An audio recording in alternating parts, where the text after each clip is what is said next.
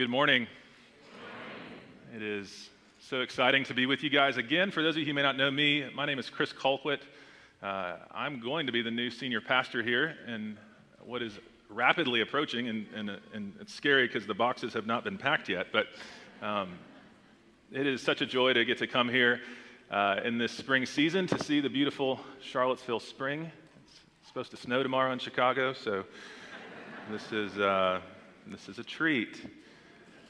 Before I start, you guys are going to have a chance later this month to say thank you to Mike Sherritt, and I won't be here, and so I just want to do that briefly, publicly, before you guys. I hope you know how thankful you should be for Mike. Mike has walked into a church he knew was going to be a hard season for him to lead, and he has done that with tremendous grace and wisdom and with the love of Jesus. He is an inspiration to all of us. That's how we ought to be. When we see places in need and challenges, we walk into those things. We don't run away from them because that's what Christ did for us. More personally, Mike has become very quickly a dear friend, a father in the faith, and a counselor that I hope and trust will be such for many years to come. So, Mike, thank you. Y'all thank Mike. Give him a hug.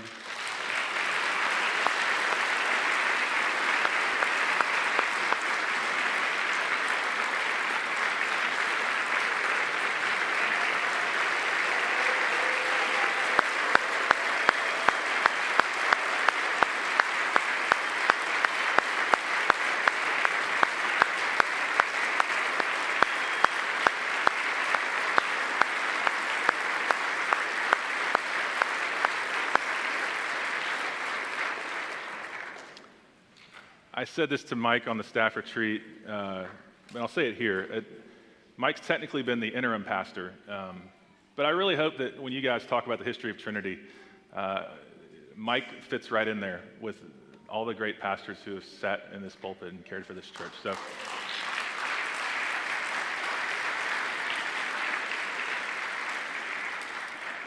and one more thing, speaking of interims who aren't going to be interims anymore, I just want to celebrate Kelly Scott and the news that went out earlier this week. Is he here?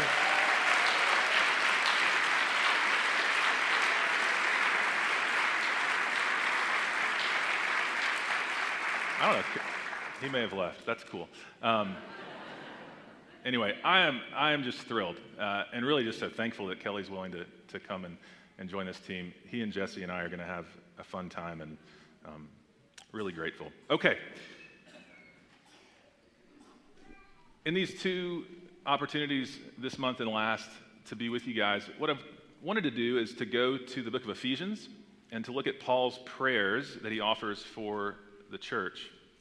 To try to learn something, as this is a season of prayer for me, for you guys, as a season of preparation about what God is up to in the life of the church and the life of Trinity.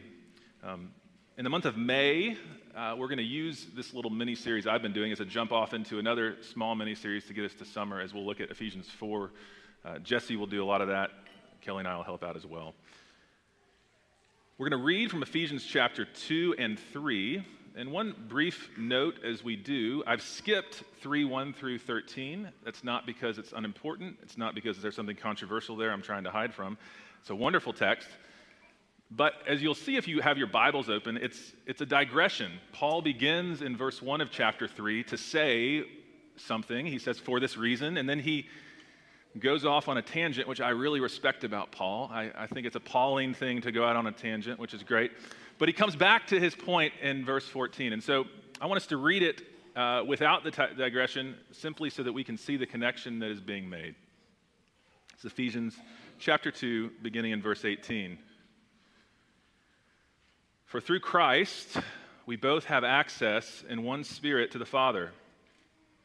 So then you are no longer strangers and aliens, but you are fellow citizens with the saints and members of the household of God, built on the foundation of the apostles and the prophets, Christ Jesus himself being the cornerstone, in whom the whole structure, being joined together, grows into a holy temple in the Lord. In him, you also are being built together into a dwelling place for God by the Spirit.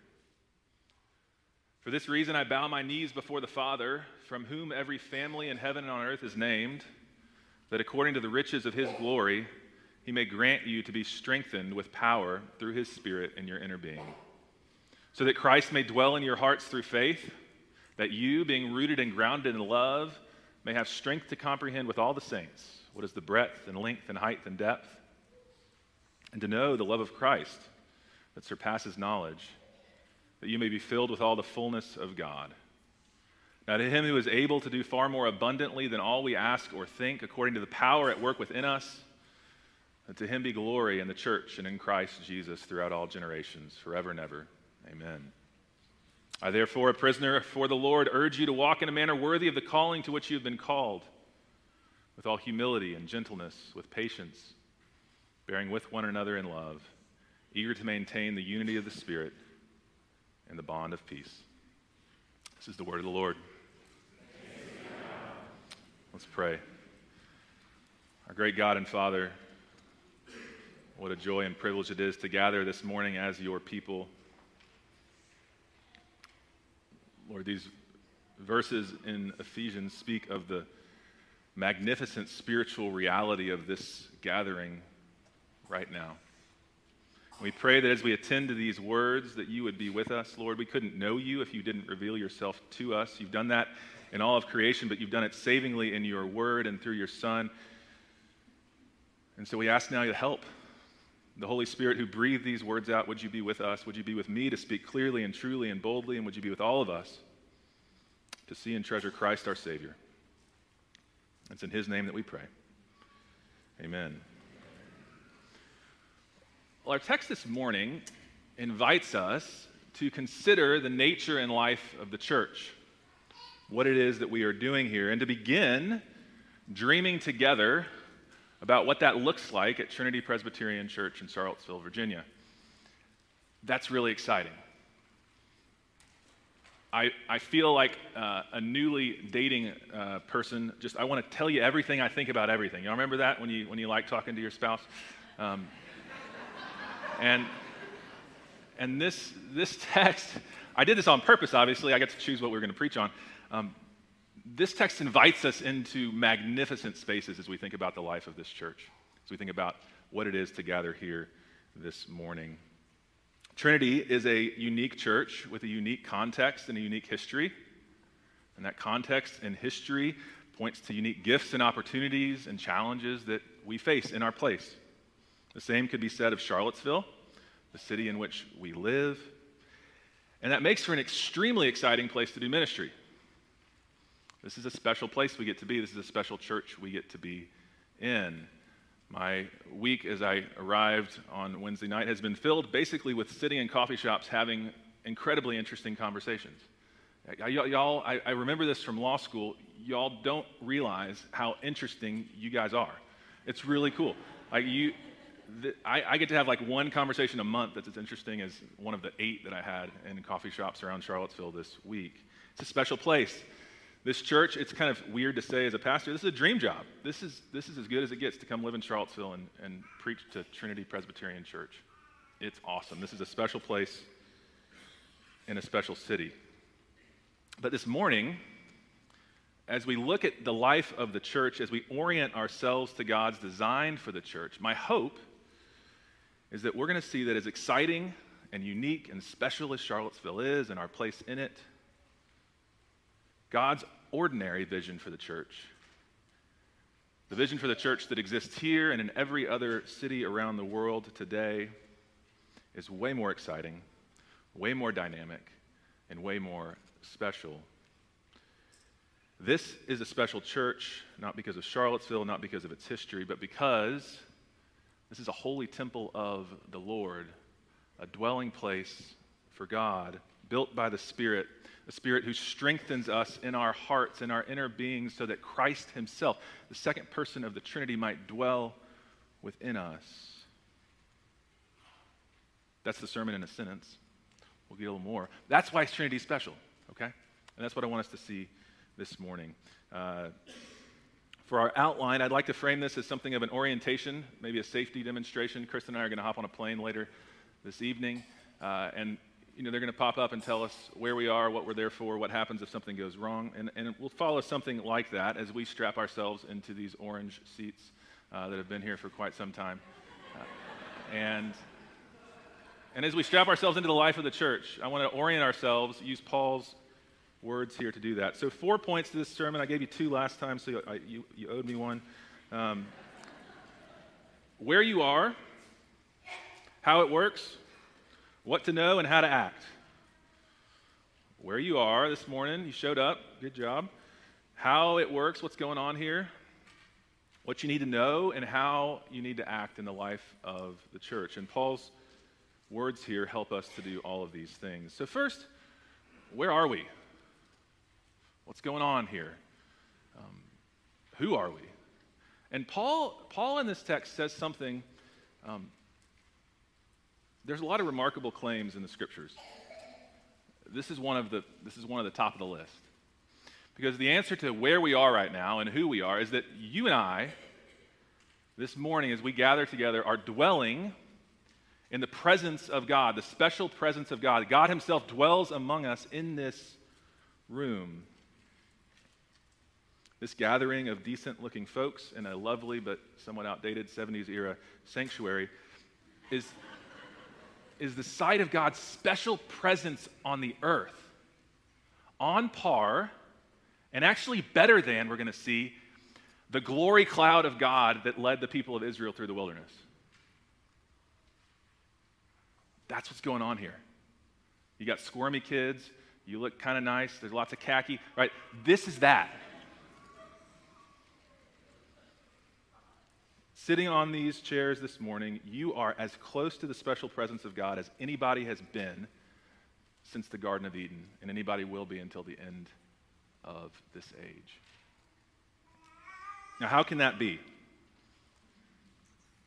Well, we need to do a little bit of biblical theology here. We need to talk a little bit about the temple. That's what Paul says that we are. And a plug here, David Turner is teaching a Sunday school class right now.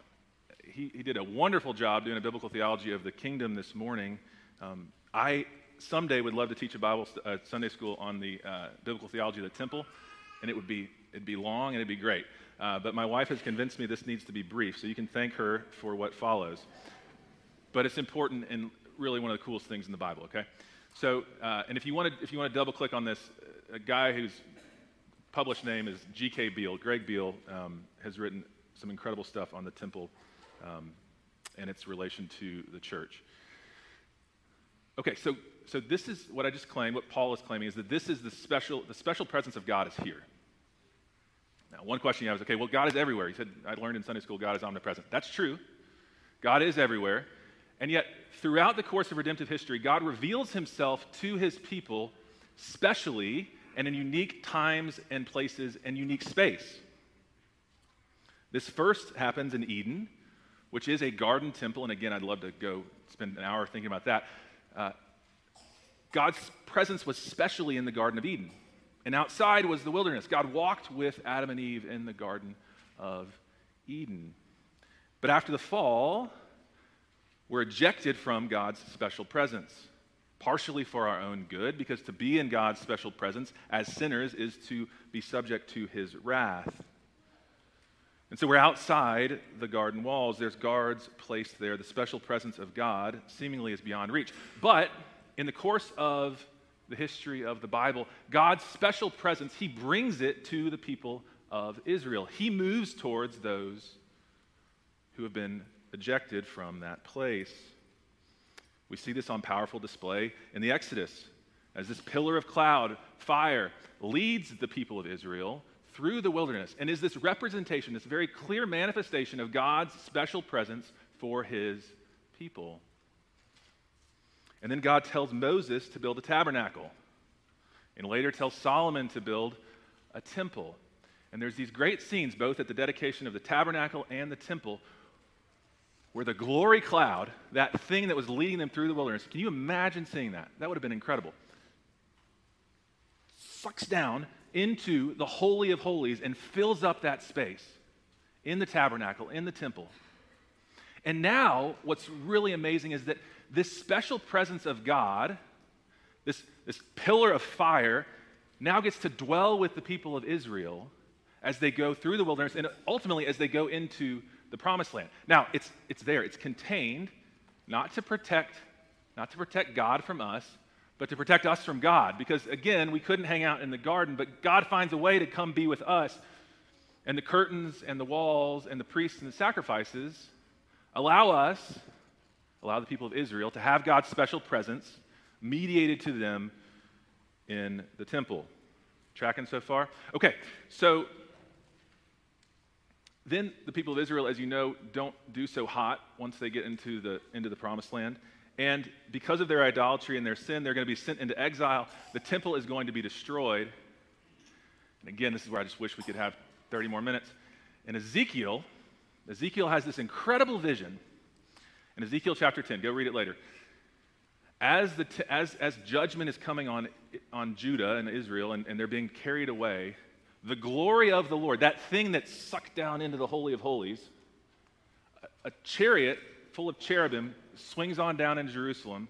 The glory literally walks out of the house, gets up, goes to the front door, and then hops on the cherubim's chariot and zooms off, because the special presence of God has left the people of Israel, which is one of the most tragic scenes in the whole Bible. It's gone. People are in exile. The temple is destroyed. And all of the hope of Israel in the prophets is that might come true, and Ezekiel says it will, that one day the glory is going to return. But interestingly, when they rebuild the temple, there's no glory cloud filling the Holy of Holies scene. When does the glory return? I'm almost done, I promise, if I'm boring you. The glory returns first in Jesus, who in John 1 we read is God made flesh, who tabernacled among us. The presence of God comes in Christ himself. And then as Christ ascends to the throne in Acts chapter 2 at Pentecost, which we'll celebrate here before too long. Remember what happens at Pentecost? These tongues of fire that hover over the heads of the Christians, and then that's these little mini glory clouds. That's the way to think about that. These little mini pillars of fire in the desert, right? And they're the temples now, and they sucks into them, right? And now they're filled with the Holy Spirit. Okay. Paul, in Ephesians chapter 2, is picking up all that imagery when he says that we are the temple of the Lord, the dwelling place of God. The church today is that site of God's special presence. It has returned. All right, that's a lot. I hope that was interesting. Come to the Sunday school class next spring, and we'll dive into it. Here's the key point. When Paul says that we are a holy temple and a dwelling place of God, he's making this profoundly massive claim about where we are this morning. This morning, as we gather, we are in the presence of God. We read these Bible stories of God's glory manifested to the people of the Old Testament and the New Testament. We think, I wish I was there. If I could see that pillar of fire in the wilderness, I'd believe then. I'd be in awe then. And Paul says, this is better. This is better. Because it's not out there, it's here, it's nearer. Or maybe if we could just approach Solomon's temple. Some of y'all have been to Jerusalem, and even going to the ruins of the Western Wall, there's this air of holiness to that place. You can imagine that approach. And Paul says, this is better. Right here, this morning, in this sanctuary, this is better than that. Or maybe we could walk with Jesus. The Word made flesh. Wouldn't that be wonderful? And Jesus says that what we have is better. In John 16, he says one of the most striking things ever. He says to the disciples, guys, I'm leaving, and it's better for you. Because when I leave, Pentecost happens. You get the Holy Spirit. Right now, I'm just hanging out with you. Sometimes I run off and you don't know where I've gone, right? I'm not going to be hanging out next to you now. I'm going to be inside of you, dwelling with you through the Spirit.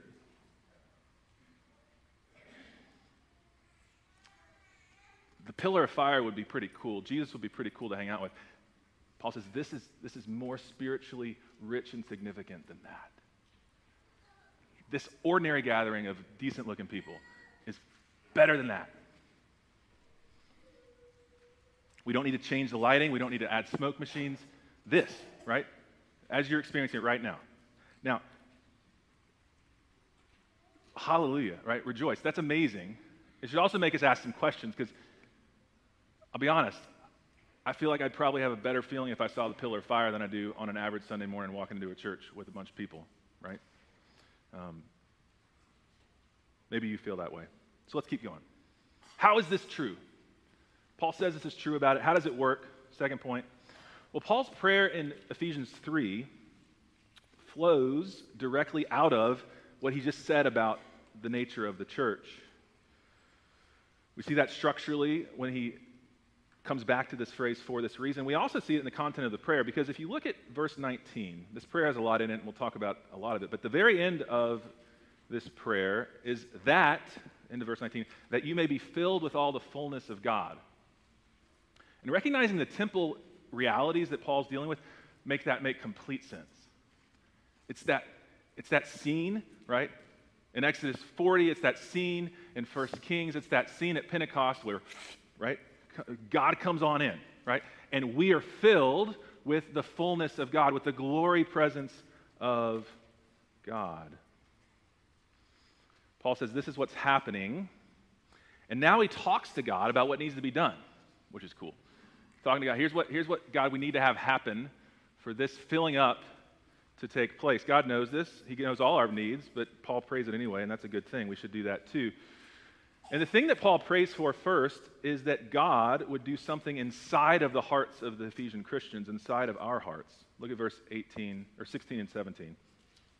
That we be strengthened with power through his Spirit in your inner being, so that Christ may dwell in your hearts through faith. Strengthened with power through his Spirit in our inner being, so that Christ may dwell in our hearts through faith. Now, we could spend a whole sermon unpacking just that sentence. There's a lot of dynamics going on there, but just notice generally that the work of the Holy Spirit is to strengthen us in a way that produces faith, and through that faith, we are united to Jesus, and in our union with Jesus, Christ dwells within us. Okay? So the work of the Holy Spirit is always to connect us to Jesus. And that's what Paul is praying here for him to do.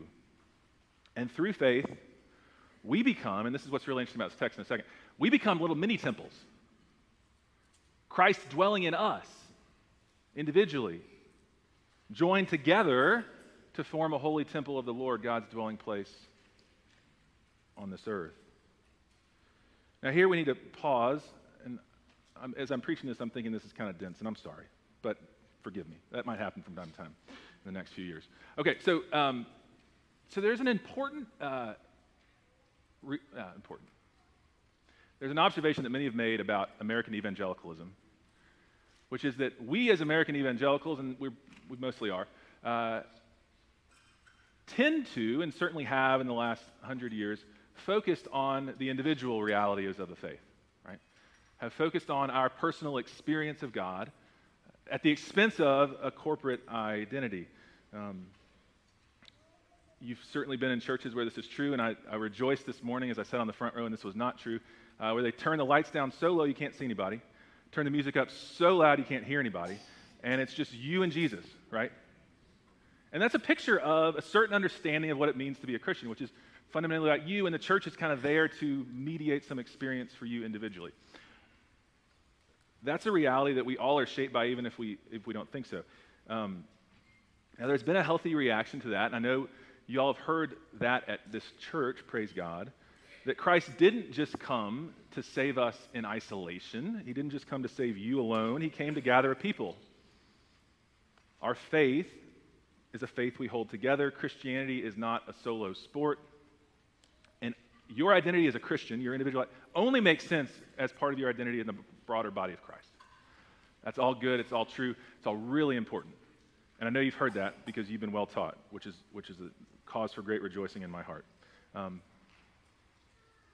it's taught in this passage. And yet, and I want to highlight this because we tend to jump all over the place when we jump from ditch to ditch, we should be careful not to overcorrect. Because what Paul is saying here is that your individual, your personal relationship with Jesus does matter. It matters a great deal. It's actually the building block of the broader dwelling of God in this place. The first thing he prays for in Ephesians 3, after talking about this amazing corporate reality, is the individual reality. The Spirit strengthening us in our inner being, Christ dwelling in our hearts. And this, guys, is how we are the dwelling place of God. Where is God's glory, presence, cloud thing in this room right now? It's actually not in some common space here, right? It's in the inner being, in the hearts of every Christian in this room, where Christ dwells.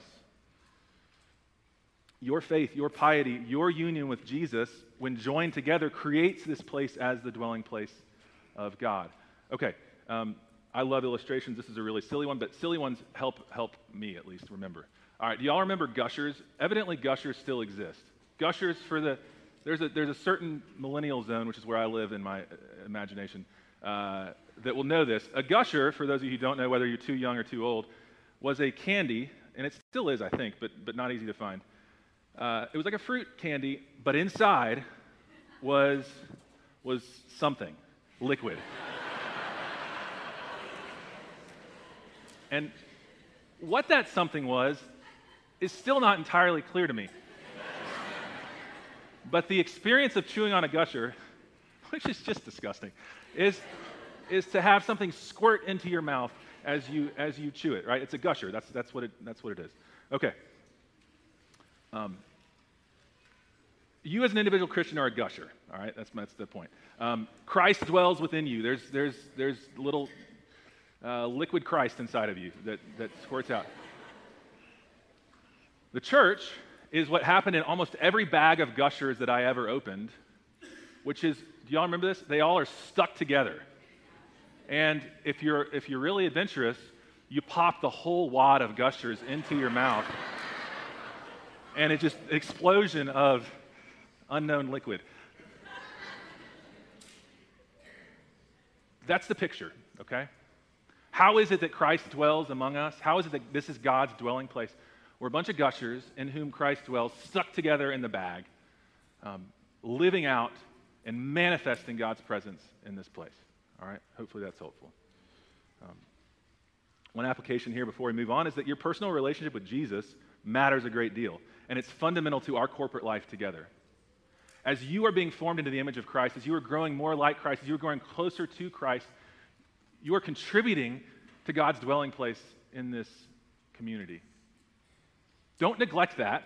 Don't neglect public worship, for sure. But also don't neglect your personal relationship with Jesus. I think we know this. I'm sure you could think of, I hope you can think of, and sadly, it seems like an exception sometimes in a church. Shouldn't be, won't be, actually isn't. You think of that person that you talk to every Sunday or every couple Sundays, and you hear him in a Bible study or in a small group, and you're like, that person really believes in Jesus, right? Mike Sherritt, like that guy really believes in Jesus, and to have a conversation with Mike or Diane, and to feel the godliness of this person, you say, God is present in this place. That's what we're to be to one another, squirting out our gusher indwelling of Christ. Okay. All right, so where are we? We're in the special presence of God. Better than the glory cloud of pillar of fire in the wilderness. That's where we are. How does that happen? How does that work? Well, it exists because Christ dwells in our hearts through faith by the strengthening power of the Holy Spirit. Okay, now Paul moves on to pray that we would know some stuff. What do you need to know? You've strapped yourself into the orange chair. What's worth knowing? And let's look here at verse 17 to 19. That you, being rooted and grounded in love, may have strength to comprehend with all the saints what is the breadth and length and height and depth, and to know the love of Christ that surpasses knowledge. So Paul prays for the Ephesians to know two things, for God to reveal that, for them to know that. And the two things are the breadth and length and height and depth, and the love of Christ that surpasses knowledge. Now, at this point, I'm going to upset a few of you, I know, because I'm going to say something that's not going to be the way you've always read this passage. People don't know what to do with the breadth and length and height and depth. It just sits there in the Greek. That's how it is.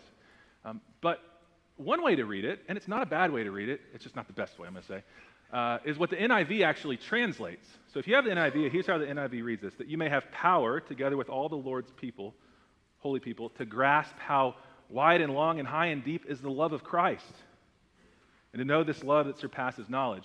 So you see what they did? They take the love idea, which is right there, and they plug it into the length, breadth, height, depth thing, which is great. It's true. And there's worship songs that are based on that reality, right? How deep, how wide. It's wonderful. That is, you can say that and sing that truly. I don't think that's what Paul's saying here, though, and I'm going to argue for that for just a second, and then try to say why that's a good thing. If we recognize the temple realities that Paul is playing with, if we read our Old Testament and think about where the temple is described, one of the things we'll find is that every time the temple is described, and this also happens in Revelation when the temple is described, do you know what comes next? A bunch of measurements. This is this wide, this is this tall, this is this. This is, if you're doing a Bible in a year plan, this is the part you're either excited about because you can skip it, or you're sad about because you're a legalist and you have to like read every single word. I'm the first category. Okay. But temples get measured. That's just a thing in the Bible. When you have temples, they get measured. And so what Paul is saying here, I'm very sure, but you could argue with me. In the NIV, there's a bunch of smart people who said something else. Paul is saying that he wants Christians to know the architecture of the temple reality in which they live. The dimensions of this church, of Christ's church, of the dwelling place of God. Christians need to see the blueprint for the thing that we are experiencing. To know the breadth and length and height and depth, then, is to know a few different things about that temple. First, it's to know our templeness. It's to know what we just were talking about. It's to know the deep spiritual significance of this gathering, which is easy to miss. There are a lot of really smart people who will come into this place and say, this is great, this is wonderful. This is an institution, a voluntary institution of people coming together for a common purpose and a common cause. How great. Our society needs more institutions like that. That's true. This is not a sociological reality that we're experiencing in this place. This is a spiritual reality. This is an eternal reality that we experience when we gather as the people of God. This is not a club. This is the dwelling place of God. That's what we believe about this church. We can learn a lot from sociology. We should. We should go to lectures at the Institute. It's wonderful. But ultimately, this is a supernatural reality that's happening here that's fundamentally different than every other club that you join or start. We are sitting in the presence of God among those in whom he dwells. Second, to know the breadth and length and height and depth is to know the extent of the church, the size, and the qualifications for inclusion. Who belongs here and why? Now, this is something the church has always struggled with, and it struggled with in the first century. Paul had just finished in Ephesians 2 talking about the Jew and the Gentile controversies. Paul's making a striking claim that the dimensions, the breadth and length and height and depth, includes the Gentiles, which are the Ephesians. Y'all are part of this building. And when we know the breadth and length and height and depth, we know the extent of the worldwide church across all generations. What is it that qualifies us to be part of this supernatural society? It's one thing. It's one thing. It's Christ dwelling in your heart through Spirit-wrought faith that strengthens you to receive him. That's it. Which means that both in a local congregation, in a city of Christians, in a world and across all of time and space, we are united together, though we can be extremely different in every other way. All of those sociological realities that do exist, right, don't need to define the dimensions of our church.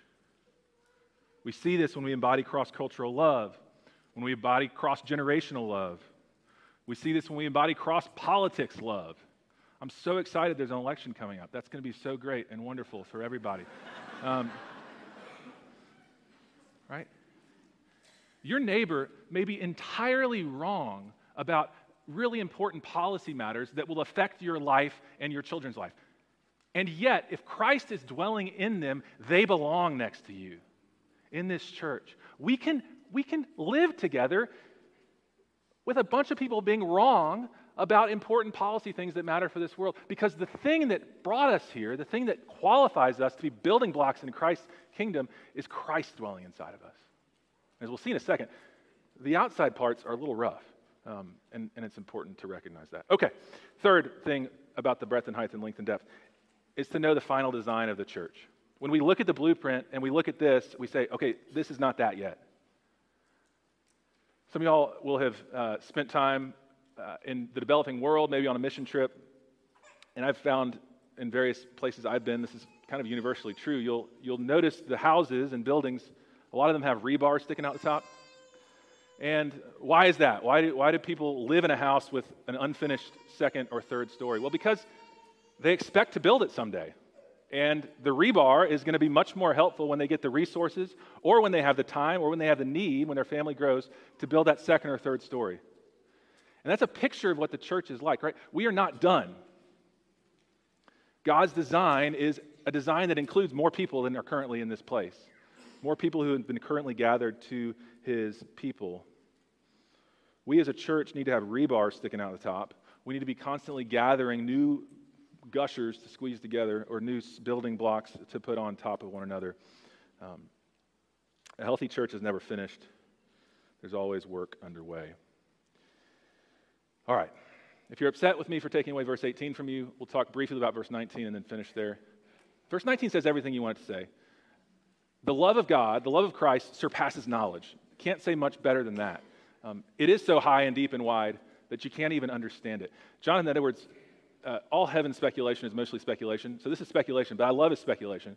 He says, look, heaven, the love of Christ is such that heaven is going to be a constant learning process, an eternal learning of Christ's love for us, so that we will never come to the end of it, which is a really cool thought for people who like learning in a city like this, and for a nerd like me.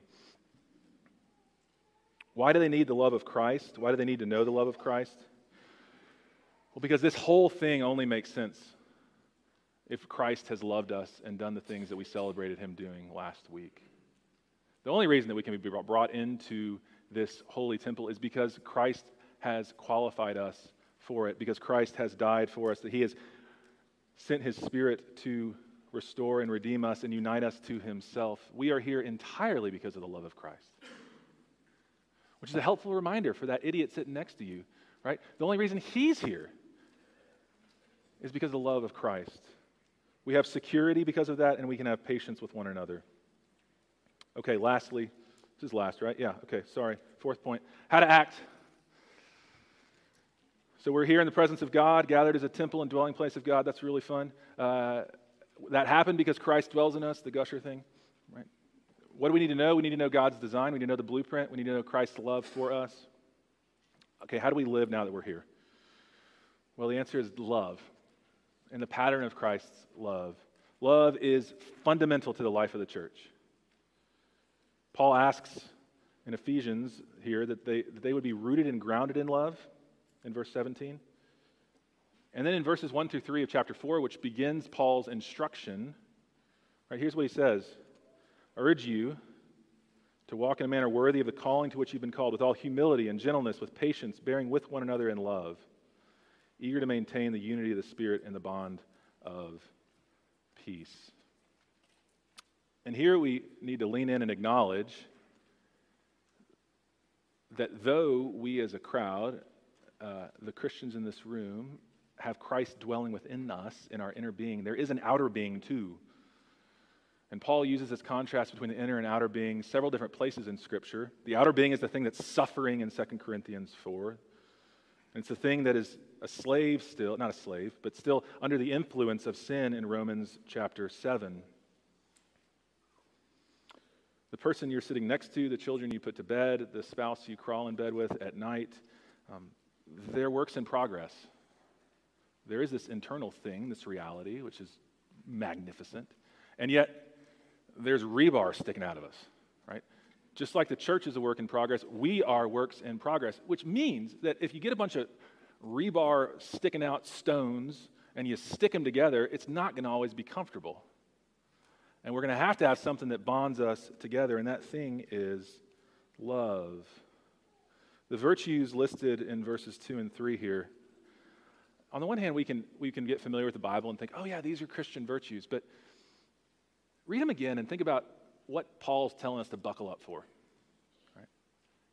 All right, y'all come hang out together. Now here's what you're going to need. You're going to need humility. You need to not think about yourself, okay?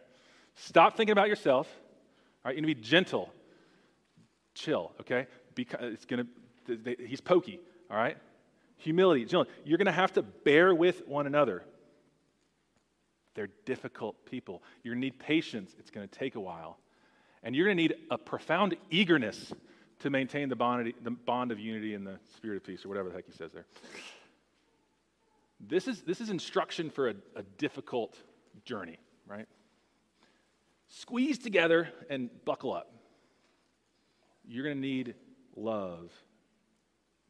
The good news is that there's no more beautiful way to live. It's the way Christ lived, and it's the way that we as a church can live and love one another, even though we are crusty, rebar-strewn people who are hard to get along with and have dumb opinions about certain things. We can love one another the way Christ loved us. And in that, we model for the world and for ourselves our future hope. I'll finish with this and then be done, I promise. I think this picture ties some of this together. If it doesn't, just remember the gushers. When we had the brilliant idea here, not knowing that we were going to be leaving, to do a little work on our kitchen here at the end of the fall of last year. We finally are like, we should do the countertops. This will be great. They need to be done. We can enjoy it. A month later, we decide we're going to Charlottesville. That's not important. It also happened that as we were redoing our countertops, we hosted Thanksgiving for the first time ever. My parents came in town, and Kristen hosted Thanksgiving.